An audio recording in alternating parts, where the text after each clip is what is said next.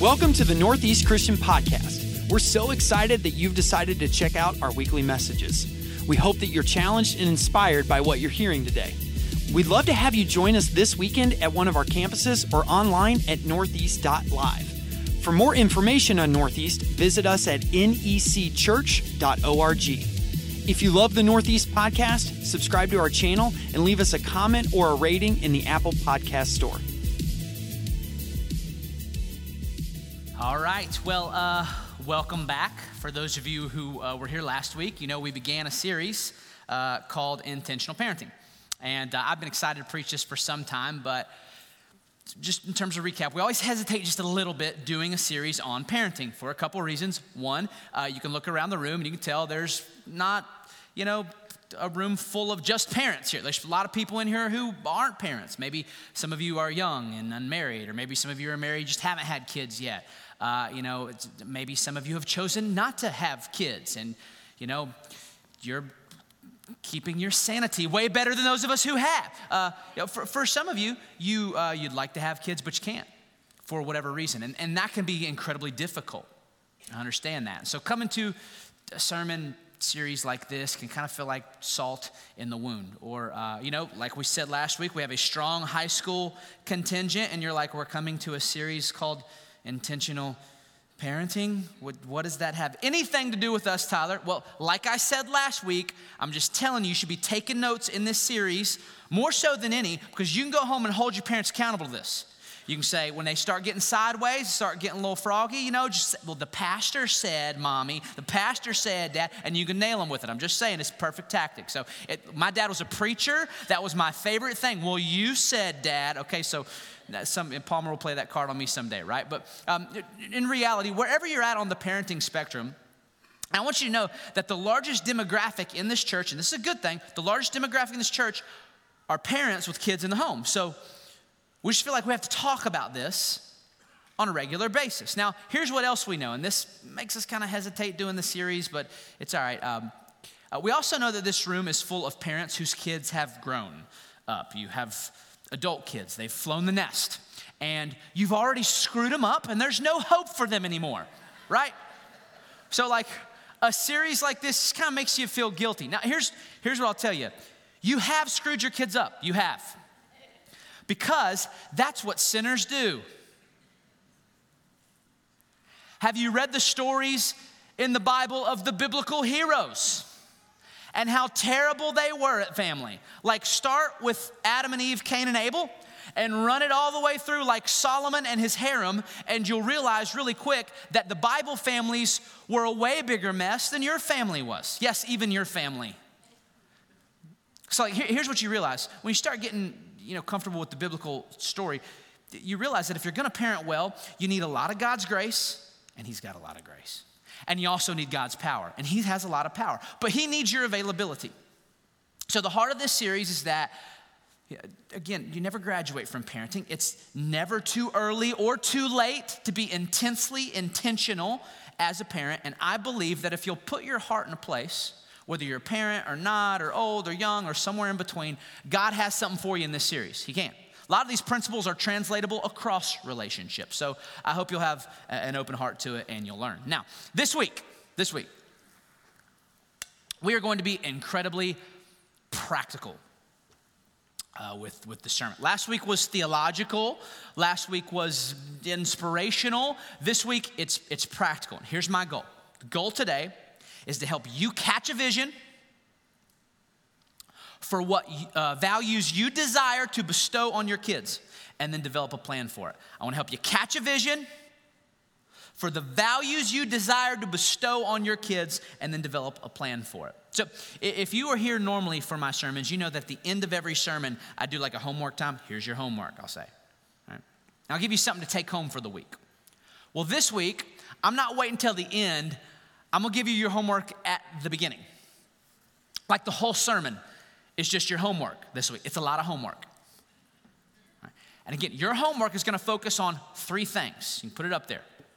One, I want to help you catch a vision as a parent. Two, I want to help you identify those key values, those key hopes that you have for your kids. Like define parental success. And then three, we're going to develop a plan on the ground. All right, now listen, this process, by the way, vision, values, plan, it is important in any endeavor in life. You do this at work. We do this at church with spiritual formation. You do this if you're still in school. You do this at the gym. You do this with your personal finances, and you can even do it with parenting. The goal here is to actually imagine a preferred future that you want and then just build a plan towards it on the ground. I want to run a marathon in a year. Okay, great. That's a vision. And you better develop a plan to get yourself there.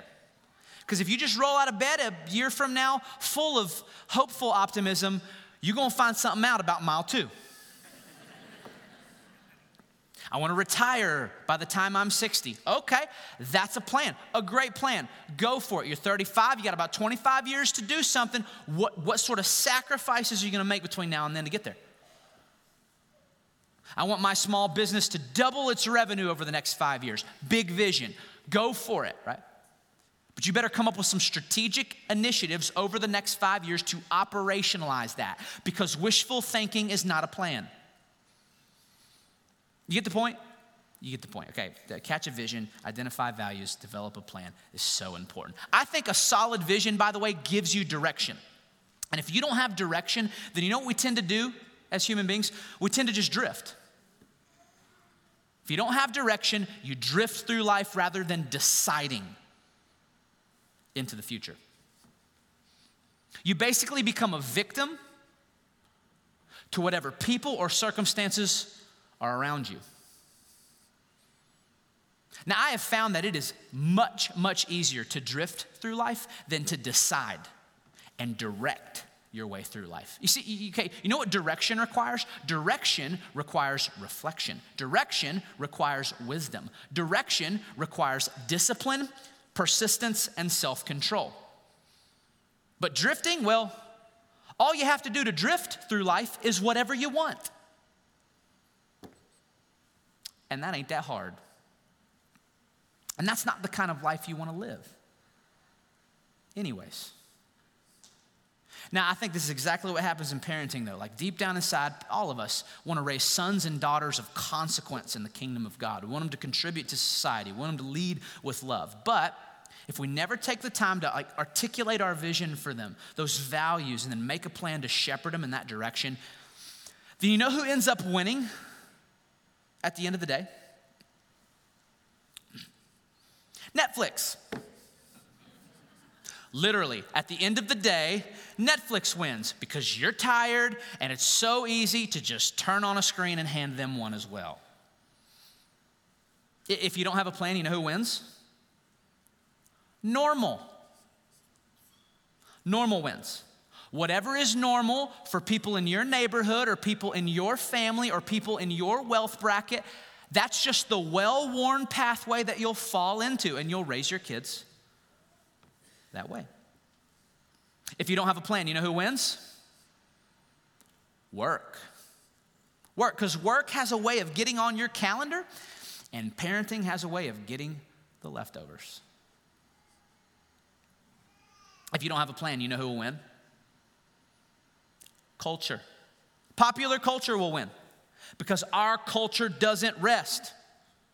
Quick call back to last week. Your kids are being inundated nonstop by competing false gospels in classes at school, in shows on TV, in 24/7 breaking news, in articles online, in influencer posts on Instagram or TikTok, theology videos, in celebrity commencement speeches, in throwaway comments from their friends at school. Our popular culture is normalizing a moral vision that is far from the Christian way, and it's the relentless background noise of your kid's life. So if you don't have a plan to disciple your kids, someone else will.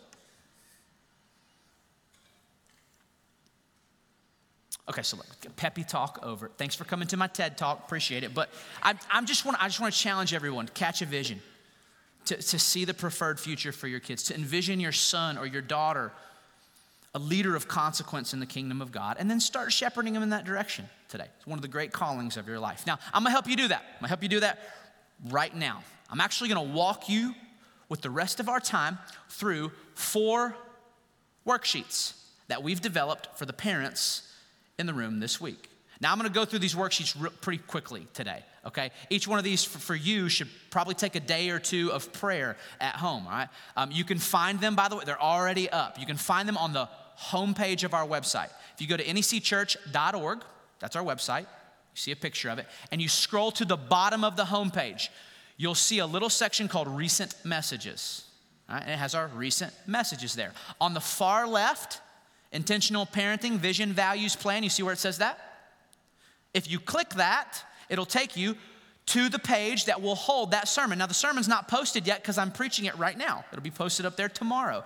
But already there, you see in the center of that page, the little rectangle there, already there it says click to download worksheets. And right there, you can find all 4 worksheets that I'm going to walk through. I'm going to challenge you in community with your small group, in community with your spouse, in community with your mentors or your close friends. I'm going to challenge you to just make a plan over the next month to work through these.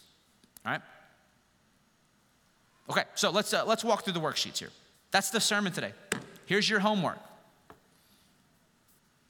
First, exercise number 1.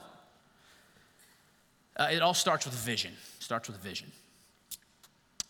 So 5 years ago at one of our board retreats, we actually went through this exercise with our board. We basically wanted to take some time for spiritual formation and envision where we wanted our kids to be someday. So I led them through this exercise. It's an exercise that I saw in Stephen Covey's book called The 7 Habits of Effective People. Anybody read this book by Covey, by the way? Okay, so it's a good book. And the exercise is called the funeral exercise. Anybody ever heard of the funeral exercise before? Okay, so here's what Covey writes. Covey asks his readers, in your mind's eye, I want you to see yourself going to the funeral of a loved one. Picture yourself driving to the funeral home or chapel, parking the car and getting out. As you walk inside the building, notice the flowers, notice the soft organ music. You see the faces of friends and family as you pass along the way. You feel the shared sorrow of losing, the joy of having known that radiates from the hearts of the people there.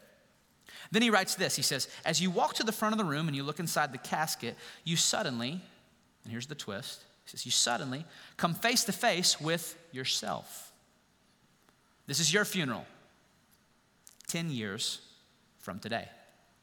And all these people have come to honor you, to express feelings of love and appreciation for your life. Now, are you mentally there? It's a morbid place to go, right? But you got to go there for the sake of this exercise. You there? Okay, now here's the assignment. He says, I want you to imagine that your kids then stand to speak about what your life meant to them. And I want you to write down the eulogy that you hope they share. What kind of parents do they say you were? What special memories do they have of you? What truths did they learn from you? How did they describe your character? What difference did you make in their lives? Eulogize yourself, he says, from the perspective of your kids. That's the funeral exercise. And look, I know this sounds like a bit dark. It is, it kind of is, right? But wow, it is powerful. On the board retreat, grown men crying, like people couldn't get through it. It was so deeply personal and moving. The reason why is because the exercise just allows you to gain clarity about what really matters to you as a parent in the end. Some of the board members had adult kids. Some of them had kids in the home. Some of them had grandbabies. It didn't matter for every single one of them. It's of great value and importance. So this week, there's your homework. I want you to start by doing this exercise, and it's going to help you catch a big vision for this. All right, now, let me let you in on something, okay, that I just noticed listening to several of them read the eulogies from their kids' perspective, all right? This is what I noticed, all right? In all of their letters, not once did they have their kids say, well, you know, Dad, I so admired how you put in 80-hour work weeks all the time. Not once did they say, Mom, you were the sales leader for 20 consecutive quarters, a record still unbroken. Wow. Not once did they say, Dad, thanks to you, I'm incapable of saying I'm sorry.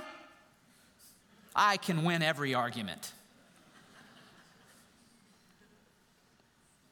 Not once did they say, Mom, thanks for giving in every night and allowing me to stay up late, eat sugar, and watch shows.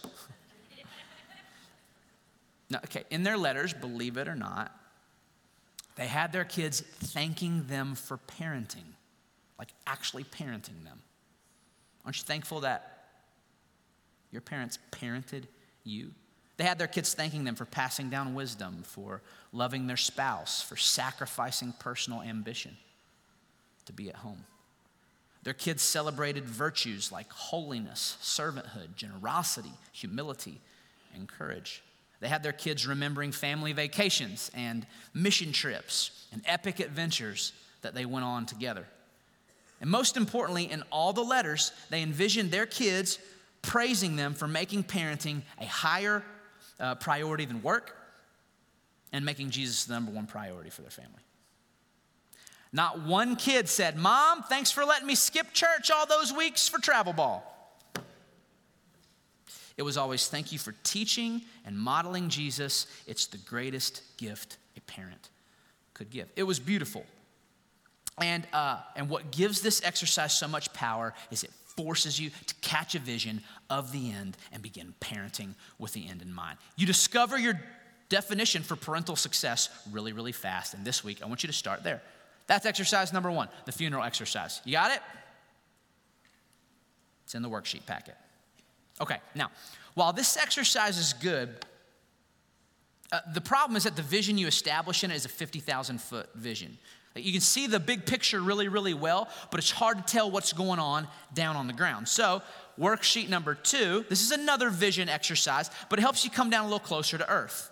I've adapted it from John Tyson's Intentional Father book. This is worksheet number 2 in the packet online. It's called the Leaving Home exercise, the Leaving Home exercise. And can you anticipate where this one's going? Can you anticipate it?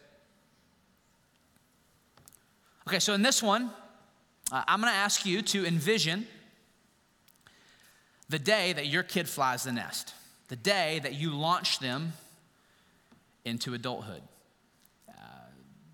For some of you, you don't have to imagine it because it just happened last week.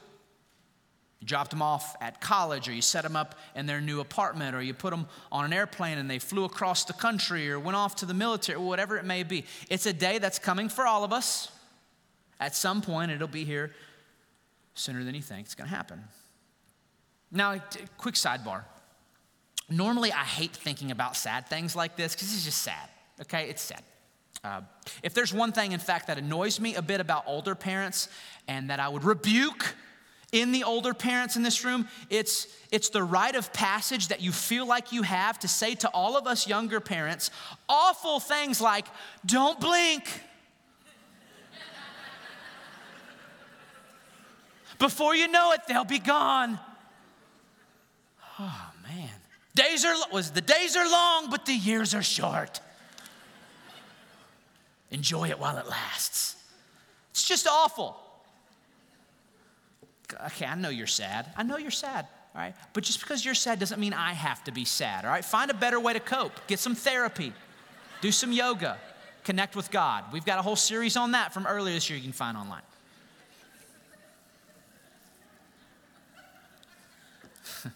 We get it, okay? The days are, so normally I'm like, let's leave the sadness. But today, we just got to grapple with it for a moment. There's nothing you can do to stop it, but you can prepare for it. So back to the vision, all right?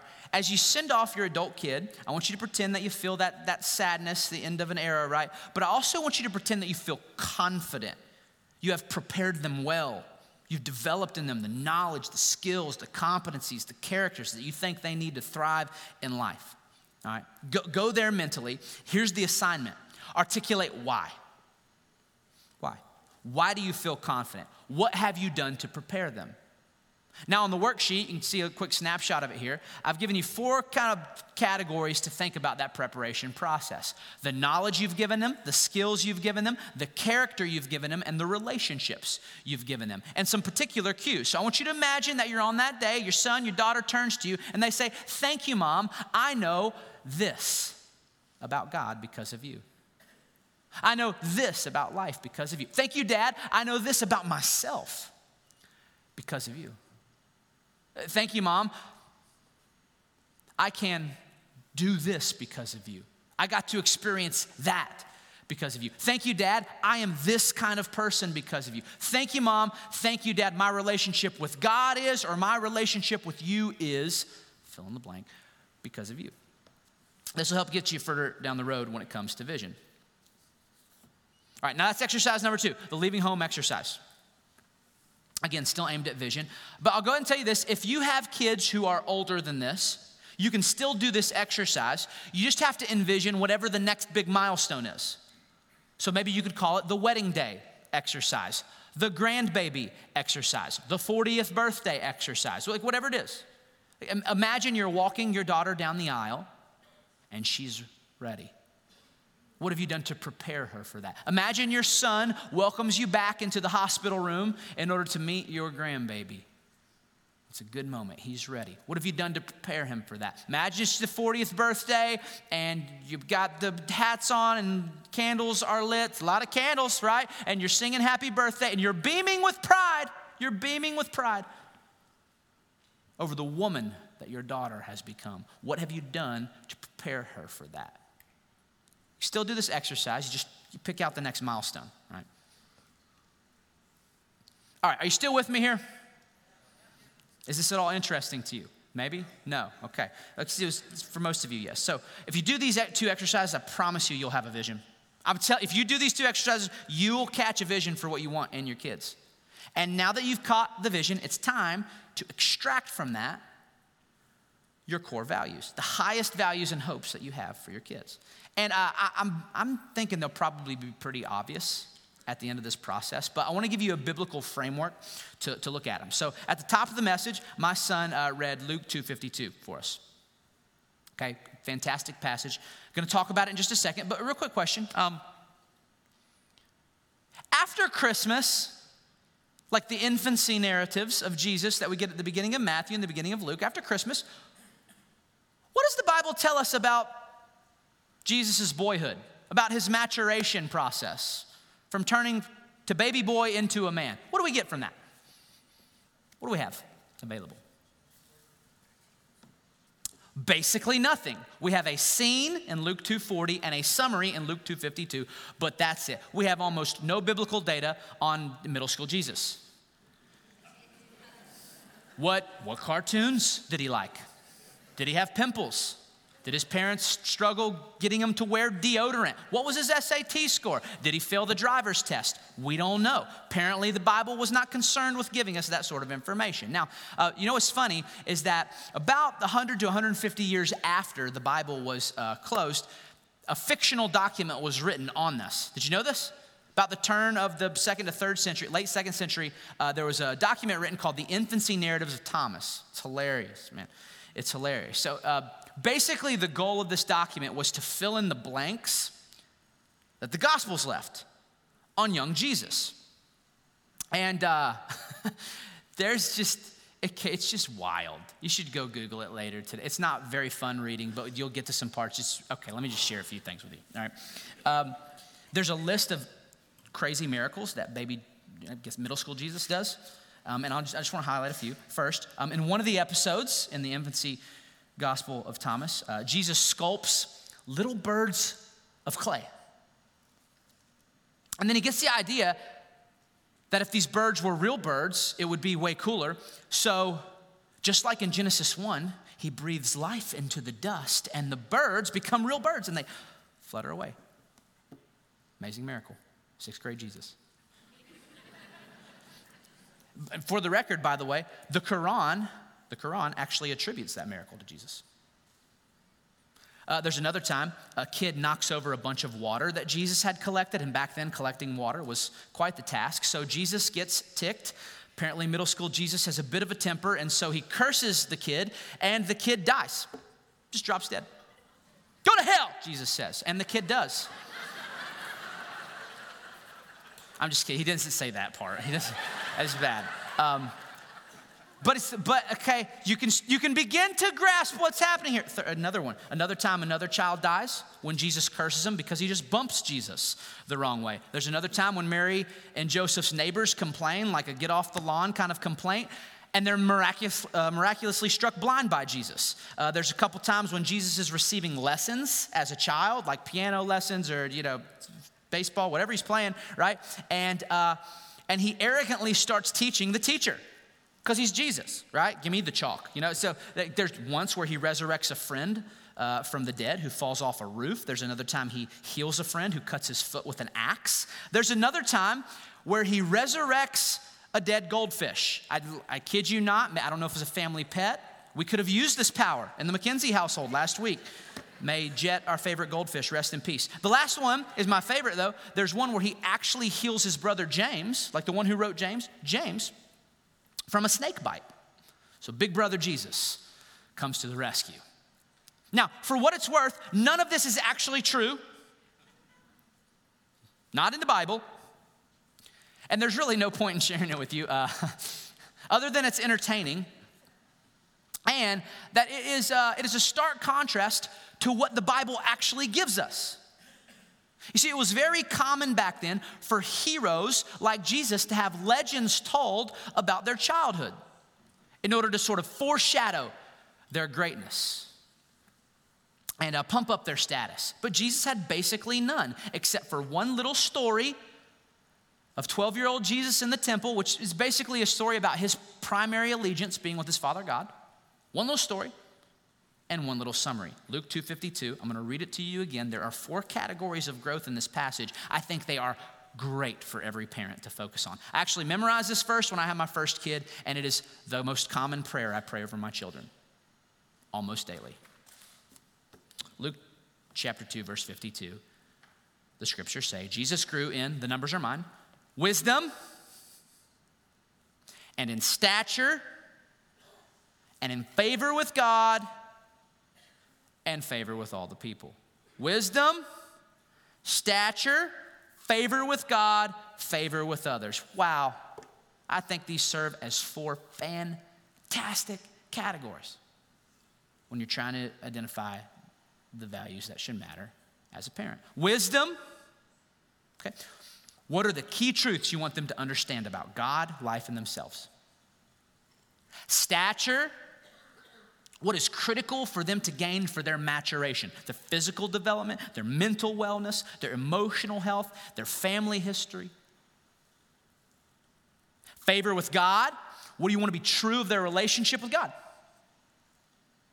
And favor with others. What do you want to be true about how they relate with others? Like you, like the opposite sex, like friends, the church, elders, authorities, enemies, etc. And also, what do you want to be true about how they contribute to society? This is activity number 3. So if you can go to the next slide right here. This is on your worksheet, okay? The stuff that I just went through, this diagram right here, it's on worksheet number 3. What I want you to do is I want you to take worksheet 1 and 2 where you cast the vision, and I want you to start circling key concepts, circling key values, and dragging it into this diagram right here and categorizing it accordingly. I think you'll find that some values rise to the top. Now, this is so important. Don't skip this step, because the values you instill in your kids are what's actually going to guide them through the complexities and novelties of life. The values you instill in them, that's the rudder of the ship as it travels through the storm. One day you're not going to be next to them. They're going to be faced with life, and the values you press in that moment, they will come to life. Your values are when you look at your kids and you say, this is what the McKenzies are about. This is what makes our family different. Hey, this is what I'm willing to get in a fight over. This is what I'm willing to go to war over. This is what I'm willing to die for. Son, daughter, you should too. Your kids want that from you, trust me. They want to see that sort of passion in your life. They want to know what matters to us. So give it to them. Give it to them. It's your values. It's important. All right, you still with me? That's exercise number 3. A lot of homework this week. A lot of homework. Hey, hold your parents accountable to their homework, all right? You got it, high schoolers? Hold them accountable. All right, number 4. It's the 4th activity. We've caught a vision. We've extracted our values. Time to operationalize it by developing a plan. All right, so in most of the literature that I've read on the formation of young people, I've identified that there are 3 actions, if you will, 3 categories of action that will help you bring the vision and values to life. Here are the 3. Small habits, big moments, and key relationships. How can you turn your values, those key concepts, into small habits, big moments, and key relationships? Small habits, these are the regular rhythms you will build into their days. Big moments, these are the memorable experiences you will plan into your year. Key relationships, these are the specific relationships you will encourage and nurture in their life. Small habits, big moments, key relationships. This is activity number 4. So if you go to the next slide here, what I've done is I've just taken these 3 action steps and put them on the diagram. And I want you to ask yourself, get creative here. This is, by the way, when it becomes so important for you to do this with your spouse, to do this with other parents, to do this with, stepmom and dad, to just get people together and work through this. Seriously, just start thinking through, what are some of these key concepts and what are some small habits, some small ways we can do? Well, how can we put this into some big memorable moment that will deeply imprint itself on their lives? What are the relationships that their kids need that we need to start intentionally pressing in? It's an important part of the process. Now, we are all at very, very different stages of parenting. I get that. So you're going to have to do this your own way. But I think it might help if I just give you the short version of how we're doing it right now. We're early on in the parenting process. For Lindsay and I, we want to be intentional parents from the time our kids are born, but for us, we've really committed to kicking it into high gear the summer before our kids start school. So for our son Palmer, he's 7. Read the Bible verse earlier. We've been running. I've had an intentional plan I've been running with him for about 18 months now. And it is intense for me. For him, I guess it probably just feels like life. It's intense for me because it requires hours every week. And it has required hundreds upon thousands of dollars of investment. To be honest with you, the things that we have done, I would not have been able to do without financial support from my family. We'd had to level down the experiences a little bit, which we could have, but I'm so thankful for that support. Now, here's what I want you to know. When it comes to our plan, it's not really all that complex. We have one small habit, one big moment, and one key relationship that we're focusing on right now. That's it. And it's a habit, a moment, and a relationship that sort of swallows up all of our key values. It helps bring them all to life, right? Highly strategic, but there's only one of each. So first, our small habit. Every day, this is it, every school day, Palmer and I have a devotion time. That's our small habit. And I try to never miss it. There's 180 school days last year. I probably missed maybe 10. And my wife stepped in for those. Every school day we have a devotion time. Now here's why. One of the highest values for us is that our kids are competent in the Bible. I think that if your kids are competent in the Bible, then it just takes care of a lot of other things. Like if they know the Bible, they honor it, they like it, they enjoy it, they can navigate it, they see it as an authority in their lives, they know how to study it. It just takes care of a lot of stuff. So every morning we open the Bible. Okay, this is his Bible that he read from. It's like a little NLT kids Bible. So we open the Bible, we read it together. And what I'll do is I'll pull out a pen and I'll study it with him. I'll say, Palmer, watch me underline this word, because this is a key word here in the verse that I don't want you to miss. Watch me circle this concept here, son, because it's a concept that's important all throughout the Bible that I don't want you to miss. Watch me write in the margins here, because this is something that I think God's saying to us right now. And a few weeks from now, I want you to be able to come back and see how God spoke to you, right? You just show them how to study the Bible, and it becomes, natural to them. We've started developing flashcards off of it. Pretty simple stuff. Here's grace. Anybody want to go for it? Yeah, you don't embarrass yourself. My 7-year-old could do it. But it's about grace, image of God, sin. We'll just go through them some mornings. We've gamified it. Now his 4-year-old sister's jumping in too, and she's starting to get some of them. I'm impressed. This is the devotional book that we read through. It takes about a minute to do when we get to school, like right before he gets out of the car. We read this. It's actually Melinda Jividen's devotional book, so I appreciate you letting me steal this. I stole it from her. You're not getting it back, Melinda, at least until we finish. But thank you, Melinda. This is a great devotional book. It's called Indescribable, 100 Devotions About God and Science. Louis Giglio and And I think that these small little deposits will pay off over time. So that's our small habit. Here's our big moment, okay? One big moment. Every summer, we go on a discipleship trip. Now, some of you guys already know this because I had to preach on, who was here for the video weekend? Okay, so this is what happened. This summer, we had a guest speaker who was supposed to preach. He got sick on Friday morning. He was like, I'm sorry, I can't preach. And I didn't really feel comfortable, like, just asking our staff to whip up a sermon in 24 hours. So I did. And I preached it in front of a camera on Saturday evening, and then we showed you the video on Sunday morning. And the reason why is because Palmer and I had our boy trip planned. And I'm sorry, I love you, but I love him. And we were not going to cancel that trip.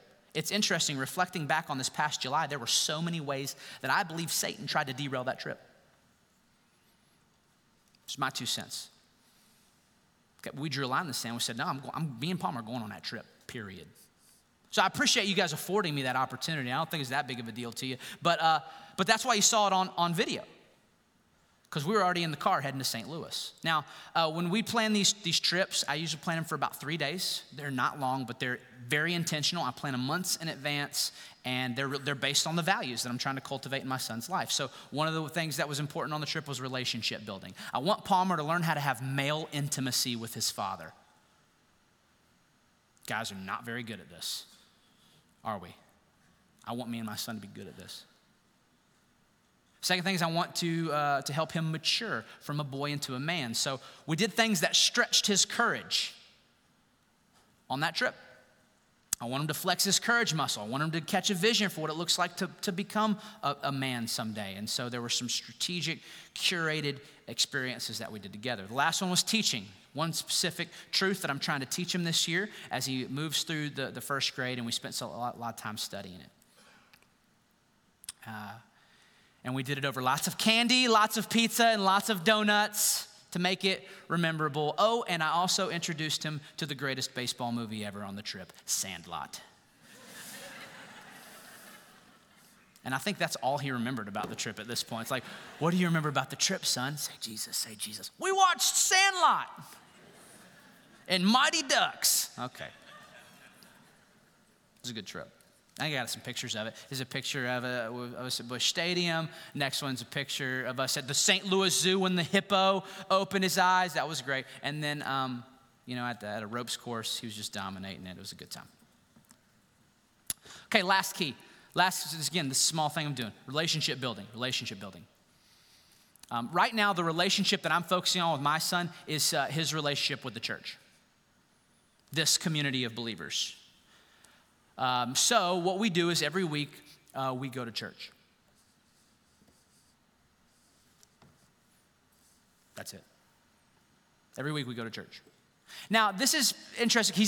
Any preacher's kids in the room, real quick, just by show of hands, preacher's kids? So a few, okay, got you. When you're a preacher's kid, your relationship with the church is a little different than everyone else's. It's just different. It can actually be unhealthy if you're not careful. You feel like you're growing up in a fishbowl. You feel like everybody's watching you. You feel like you're held to this ridiculous high standard and you have to perform, turn it on when you come into the doors. And it can just become boring because you're at church all the time. So it's this weird line that Lindsay and I are trying to walk with our kids and with other staff kids, where we want them to realize that church is non-negotiable. This community is a part of our life for so many reasons, but it can be enjoyable as well, so enjoyable. You're special to this family, son. You're special to this family, daughter. So we show up every week, and our staff's really intentional about making sure our staff kids feel a little extra love. Look, we take care of your kids. We're looking out for your kids. Here's what I would ask you on behalf of our staff. Look out for our kids as well. If you see a pastor's kid running around, just know it's a little different for them in the halls of this church. Do what you can to make them love this place, because, man, we want them to love this place. All right, I hope that was helpful. That's me. Small habit, big moment, relationship building. What are you going to do? Here's my advice, by the way. This is not our forever plan. This is our for now plan. I think you should be reevaluating your plans with your kids on an annual basis, just based on where your kids are at. Okay, my advice is that your vision will change a little, your values will change a little bit more, and your plan will actually change a lot. It'll change a lot over time. Change factors include things like, discovering more about your kid's personality and interests, discovering their strengths and weaknesses. You are going to confront unique and unexpected opportunities. You're also going to confront unique and unexpected adversity. All of those should change your plan. Our culture will change, and so the false gospels and temptations that they face will change. You will have different time and resource limitations. Puberty's gonna change them. Like, all the things are gonna be affecting your plan. So just be willing to tweak it over time. That's okay. My point is not feel locked into this plan. I want you to cast a vision, create a plan for the next year, and then continue to circle back and reevaluate it. All right. Will you do me a favor? Will you stand with me here real quick before we take communion? And I want to offer a prayer of blessing and benediction over you. I'll remind you before I do that, all 4 of these worksheets are online. Go find them later. Go do them with your friends, family, your spouse. And do them because you want to be an intentional parent. Somebody's going to disciple your son. Somebody's going to raise your daughter. Somebody's going to form your kids on how to live. It's either going to be you and a community of godly people, or it's going to be someone else. And there ain't nobody else that could be more influential on their life than you. So take that task, that ministry from God, seriously. Receive this word of blessing and benediction today, parents. May it never be said that your kid thinks there's more wisdom to gain from YouTube than from you. May they never think that personal ambition takes priority over their formation. May it be you who are the one who gives them the skills they need to thrive. May they know you intimately. May they know the Bible deeply. May they know Jesus personally. May they have a community of mentors, coaches, and elders that you placed in their path. May their richest experiences be ones that you curated and planned with the utmost care. May you feel confident when the day comes and they fly the nest, eager to see them set the world afire. And may they hug your neck on that day and say, "Thank you, Dad. Thank you, Mom. I'll never forget those mornings. I'll never forget those trips. I'll never forget the path you prepared. I'll never forget the man, the woman that you are. I'm ready. You did it. Thank you." In Jesus' name, I pray this over me, and I pray this over all of you. Amen.